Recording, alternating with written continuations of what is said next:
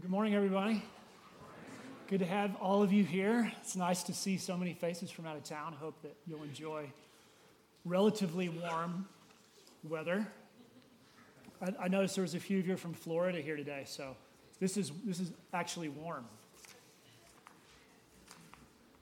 My printer printed 3 or 4 blank pages. Fortunately, page 2 is right behind all those. You don't want me to make this up. It would not be good. There's a race down in Gunnison in the spring and May. It's called the Growler, and they have it's down in Hartman, so it's all this off-road, really rocky stuff. Most of you have probably been down there before. And so the Growler is a fundraiser for the Gunnison Trails.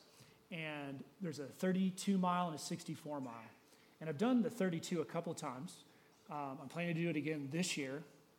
And several people in here are going to do that. But we're doing it this time to sponsor Young Life kids at camp. So Tyler's going to do it. I'm doing it. Let's see who else has signed up. John Beaver, Martin, Shelby, Phil, Scott Cantrell. There's a couple other guys that are thinking about it. I think John Pulliam's thinking about it. I'll just put the pressure on him now. But each of us is going to raise a little over $700 to take a kid to camp. So that's what we're doing. I wanted to mention that to you. It's exciting. If anybody wants to be a part of that, let me know. Last year in the Growler, I didn't have such a great time. About 3 miles to go. It was about 28 miles. I was like totally bonking. I was totally done. I didn't know what was going on. It was a beautiful day. I thought I was feeling good beforehand. And I got to the spot, and I thought, I don't know if I can keep going on the trail. I'm going to wreck and be lying here again. And so I stopped. I got my phone out, and I looked at the map, and it goes. The last part goes over this the rattlesnake section. I don't know if any of y'all are familiar with that, but it's sort of technical. I'm thinking, man, if I'm really tired, I shouldn't try that.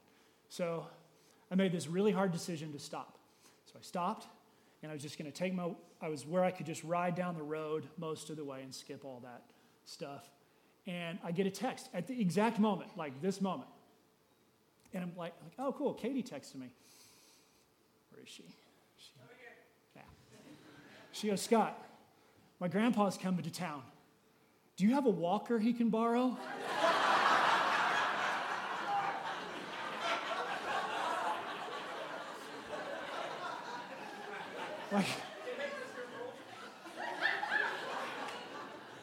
So anyway, it was amazing, and literally, I'll go ahead and say this happens to me occasionally.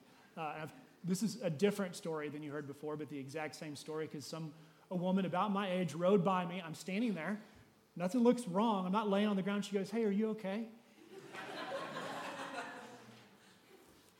No. Anyway, hopefully this year will be better.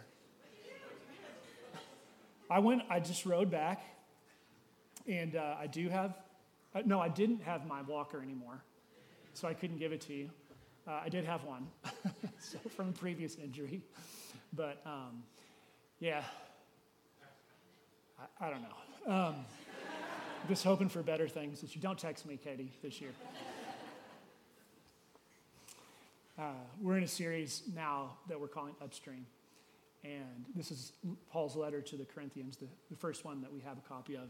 And Paul is saying to them, look, if you're going to follow Jesus, it's going to look different than your culture. And if you're going to follow Jesus, it's going to be challenging. It's going to feel like you're going upstream. Everything you learned, everything the world taught you is going to come into challenge in your heart and your mind. Because following Jesus just looks different than what the world tells us. Let me give a quick snapshot to those of you who weren't here last week about what the town of Corinth was like. I'll be as brief as I can because I know some of you heard this last week. It was really a well-known crossroads. It was a place where trade happened. It was on an isthmus, and it had ports on both sides of this isthmus. So there was traffic going with all these containers and things going back and forth across this place. Lots of wealth flowed through there, lots of ideas. It was a religious place. It had been destroyed and rebuilt, and before it had been destroyed, it had a massive place of worship, a temple for Aphrodite, which had a cult of prostitution associated with it. And when it was rebuilt, a lot of those things came with it. It was a religious place. They believed that there was something more for the most part, but they were both Greek and Roman and other coming into this trading place. So there was all kinds of religious stuff going on, plus philosophical ideas and ways of life that were competing for the attention of the people. They loved sport. They loved to be entertained. I don't know if I mentioned it last week. They had a 10,000-seat amphitheater. It's pretty big, right? When you zoom out and you think about that culture, you see, and when you study, just read a little bit about Corinth. They loved to be entertained. They loved the idea of being really smart. They were religious. They were looking for God.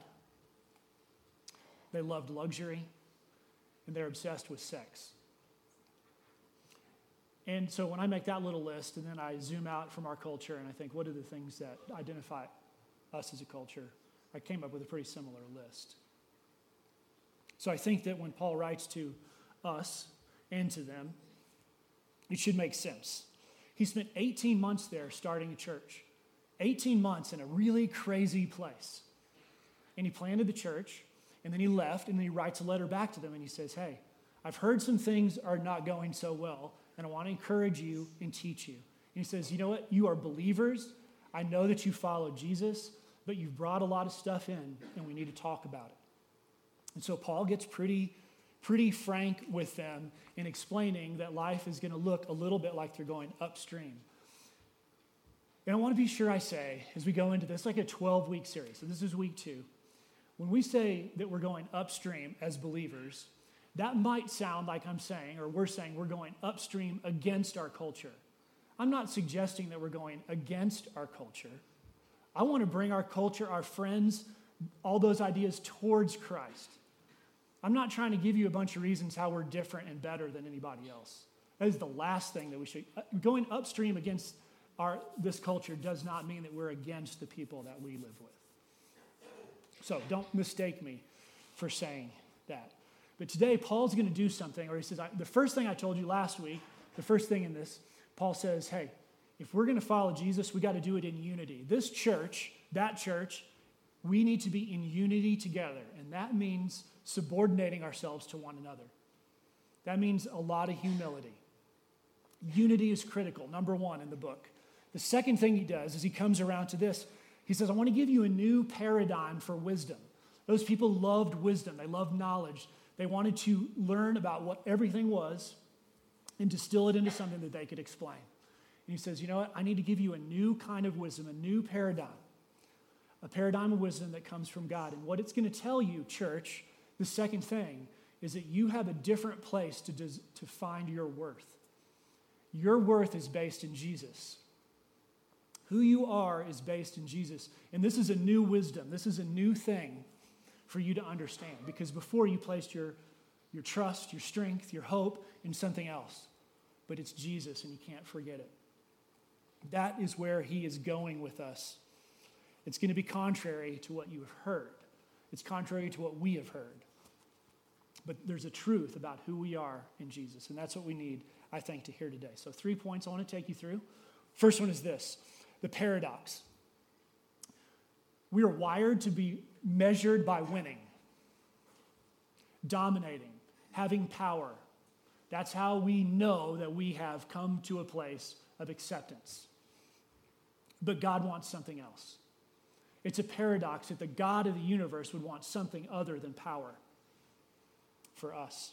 And then a principle. So a paradox and then a principle. Here's this principle that flows through the Bible when we're talking about the God of the universe. He is expressly connected with people who are humble. God has expressly connected with people who are humble enough to understand that we are in need. So there's a paradox and a principle, and then price. The value of something is often measured by the price that's paid for it. And he's going to describe that to us a little bit at the end of this series of verses. So let's talk about the paradox for a moment. So to understand who we are in Christ as a church, as believers, if you are a believer in here, one of the first things we got to understand is the paradox of his wisdom in this. And here's kind of a modern way of saying it. Following Jesus is not going to be cool. It is not going to be cool. And you know, when I think about it, I'm like, God, why can't it be cool to follow Jesus? I mean, could you not have just made it cool? I've spent actually quite a bit of time thinking about that. Probably because I'm amazingly uncool. But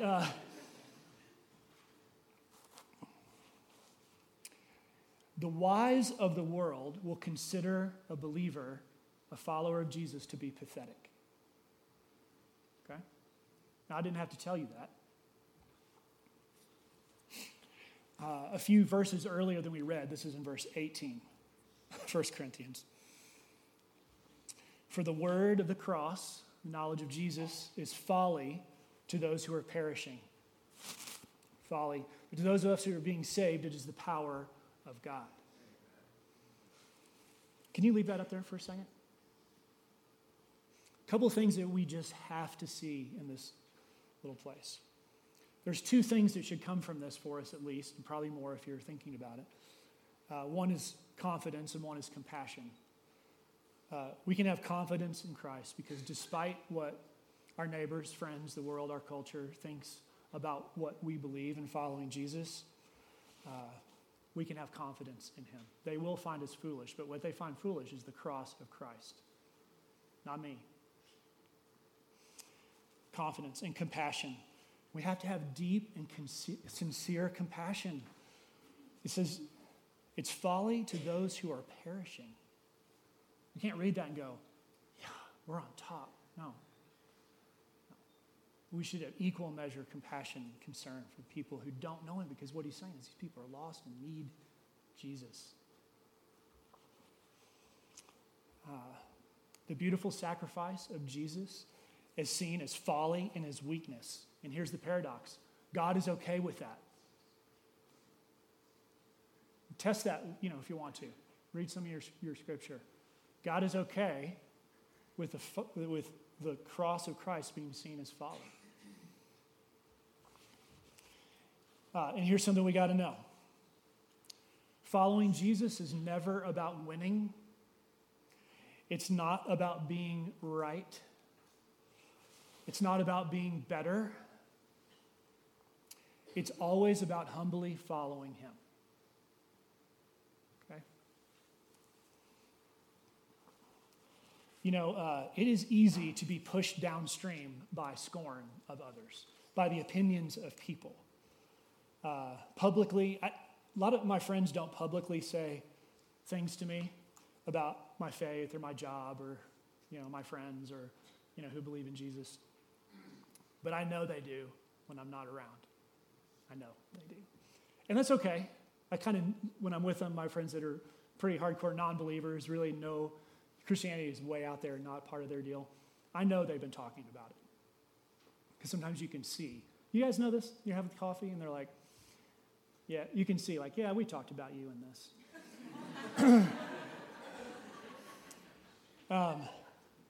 When my daughter Sarah was a freshman here, it was her first year at CBCS. She was just getting to know people, starting over like many of you guys have who've moved here.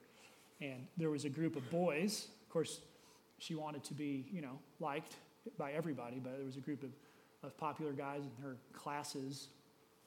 And they would make fun of her every single class that they were in with her about her faith. And they didn't know anything about Christianity. They were just being boys, just making fun of her, and then making fun of her because of what I do and that kind of thing. And of course, when she told me about that, I was going to take the high road and just break their legs.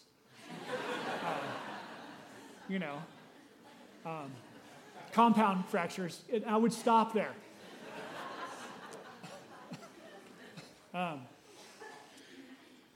But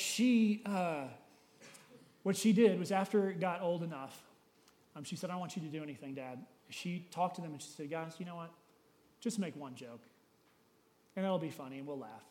And then we'll go on. And they did. They just stopped. It was like she let them be themselves. I wanted to dominate them and destroy them, which is not part of understanding the paradox of humility. They don't know. They didn't know any better. And they stopped doing that. And eventually, over the course of years, they began to respect her for who she was and for her faith. It doesn't always happen that way, but that's how this particular story happened. Humility was a better choice. See, she knew something that I have to be forced to remember. God's not at the mercy of the opinions of men. You know? Look at verse 20 and verse 25. This is what we started with a moment ago. Where is the one who is wise? Where is the scribe, the lawyer? Where is the debater of the age? Where is the one who's making fun of you, who knows more than you, the one who belittles you? Has God not made foolish the wisdom of the world? And then 25, the foolishness of God is wiser than any man, and the weakness of God is stronger than any man. God is far above all men, and we can rest in that. That's our truth. That's the truth of the paradox.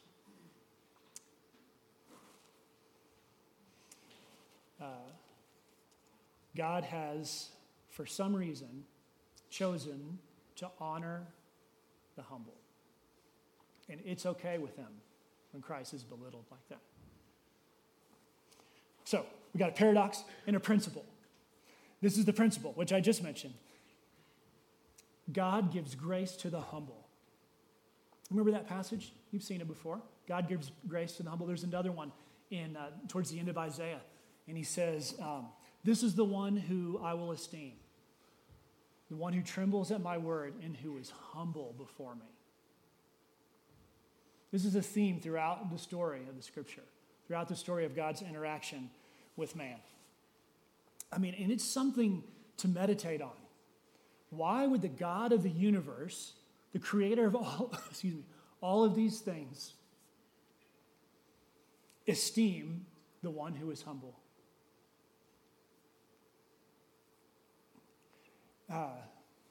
Well, there's a reason Paul says that we should be humble when he's speaking to that church, and I think if he wrote it to us, he might say the same thing, but no offense, because he is saying, he goes, friends, basically you're pretty plain. Look at it in verse 26. He says, don't think too highly of yourselves, because consider your calling, brothers. Not many of you are wise, according to worldly standards. Not many of you are powerful. Not many of you are noble birth. We can easily interpret that to popular, wealthy, beautiful. All of those things are within. Not many of you had all the things going for you. But here's the beautiful thing.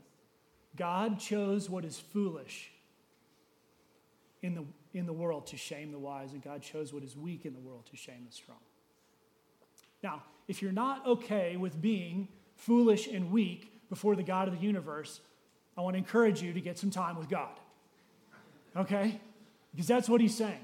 Just so you know, guys, one of the reasons I'm bringing this up to you is that you didn't bring a lot to the table, Corinthians, but God chose you.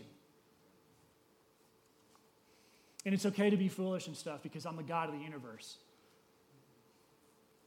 And I'm choosing you. Another little quick bike racing thing. When I was younger, I was probably 35 or something. And in case you don't know this, and I'll remind you of this frequently, if you're 35 or 55, and I think or 75, as a man, you stopped maturing at about 14. Okay? So that's sort of an undergirding principle with this story. So I'm racing bikes on the road, and I had my best season ever, best race ever. It was a criterium, and so it was about an hour and a half or hour and 15-minute race, and I waxed these dudes that I were so far beyond. I don't know what happened to me. I was not doping, but something happened where I felt really, really good. And so there's a group of the Cat 1 guys, the top group, Cat 1 and 2. And I was an aspiring Cat 2, so I really wanted to get there. But they just ignored everybody who wasn't in their group. And I remember that night, we're all standing around talking, the bigger group, and one of them comes over and says, hey, you want to go to dinner with us? I'm like, yeah, I do. So felt pretty good to be chosen, right? And I went to dinner with them, and we're sitting around the table, and the conversation of travel comes up, and they're just talking, and they talk about going to this country in Asia that I had been to doing mission work before. And they were like, yeah, we went there, and it got pretty rated R. So I was like, okay. And they actually said, well, what did you do over there? And I told them, well, I'm trying to figure out how can I make this work. And I said, well, I'm a pastor, and I was over there doing some teaching and stuff. It was the most incredible social adjustment you've ever seen. Literally. Because I was 14, I was ejected from the jocks table completely. I'm not kidding.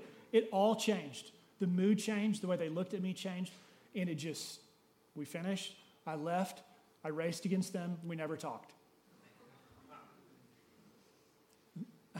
Those are road racers for you. But, y'all, there is a common thing that they were thinking. For whatever reason, this new guy, Wynn, he's pathetic. Right? How can you believe in that? It's so dumb. So what I had to remember was who I was really chosen by, somebody else. Right? God esteems the humble. It's okay to be belittled and sent away and rejected, to be less. Because Jesus knows what that's like. See, our natural wisdom tells us to compare ourselves, and so we aim for those things. It's wise to measure ourselves against the talented and the beautiful and the successful, smart, rich, educated, powerful, and all of that. These are the things that we want to measure against and have some level of success. We want what they have. But Paul says Jesus is our wisdom. This is the new wisdom. Jesus is our wisdom, security, success, beauty, power, wholeness. When you know you're not right, when you know you're not perfect, you're exactly the person that you should be. Because God gives grace to the humble. Okay, that's the principle. Okay, briefly on the price. Please don't misunderstand me. I'm not saying that you don't have value, that I don't have value. That wouldn't make any sense to say, according to the scripture. It'd be easy for you to take what I'm saying, say, oh yeah, no, I'm nothing, I'm nobody, I can't be successful, I can't try, I can't. No, that doesn't make sense with the scripture, with how God relates to us. The problem is, we have misidentified what's valuable about us. Okay, think about that with me for a second. You and I have misidentified what's valuable about us. We thought it was those things. Achievement, or genetics, or good luck, or good looks. But y'all, value is determined by the price someone is willing to pay for that thing. And the greatest price that can be paid is not money, but a life. So look at this in verse 30. And because of him, that's because of God, you are in Christ Jesus. You have a new identity. You have a new value standard. Jesus, who became to us wisdom, the new wisdom from God. And here's the content of that. Righteousness, sanctification, and redemption. Now, this verse would be a great one to go home and just think about and talk to God about. I just want to look at one word at the end of it, redemption. This is one of the things we know. Jesus is our redemption. In God's wisdom, He put us in Christ and redeemed us. Jesus exchanged himself for you and for me on the cross. When we could do nothing for ourselves, when everything we did was as a filthy rag before him, he exchanged his life for us. Now, if price equals value, I think that says something about us. What he says about us. And then what's cool is if you go back to the beginning of the chapter, the beginning of his letter, he says, hey, you're new in Christ. You got all this stuff to offer. You got all these gifts. You got all these great people. You got all this talent. He's going to talk about it through the whole book. But the bottom line is that it comes from Jesus. So I'm going to close. Let me ask Steph and Maggie to come on up. And they're going to lead us in one more song.